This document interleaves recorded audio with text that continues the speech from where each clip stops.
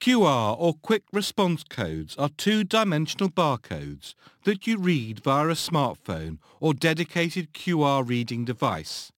They link directly to text, emails or websites and phone numbers.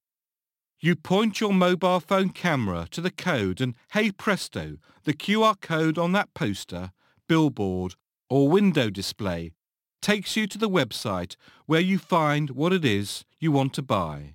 It takes the concept of online shopping to new heights. Retail contribution fact file. It's still relatively early days for QR codes, and they're taking a long time to gain traction. However, as smartphone penetration continues to increase, it's likely that the codes, or one based on similar principles, will have an important part to play in the evolution of consumers' searching and shopping habits. They will allow more information to be communicated to help inform decision-making and help make more online purchases.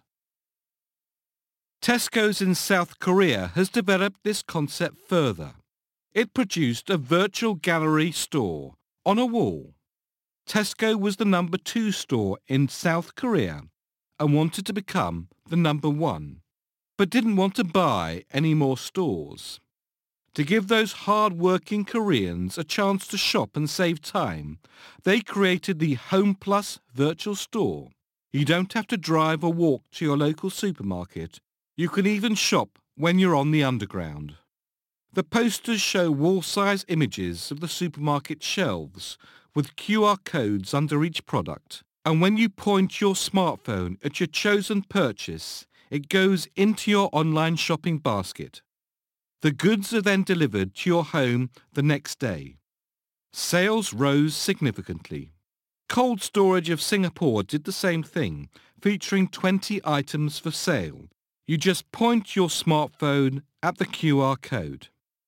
So how long before we see Home Plus virtual stores in your hometown too? After all, we all need to save time and petrol.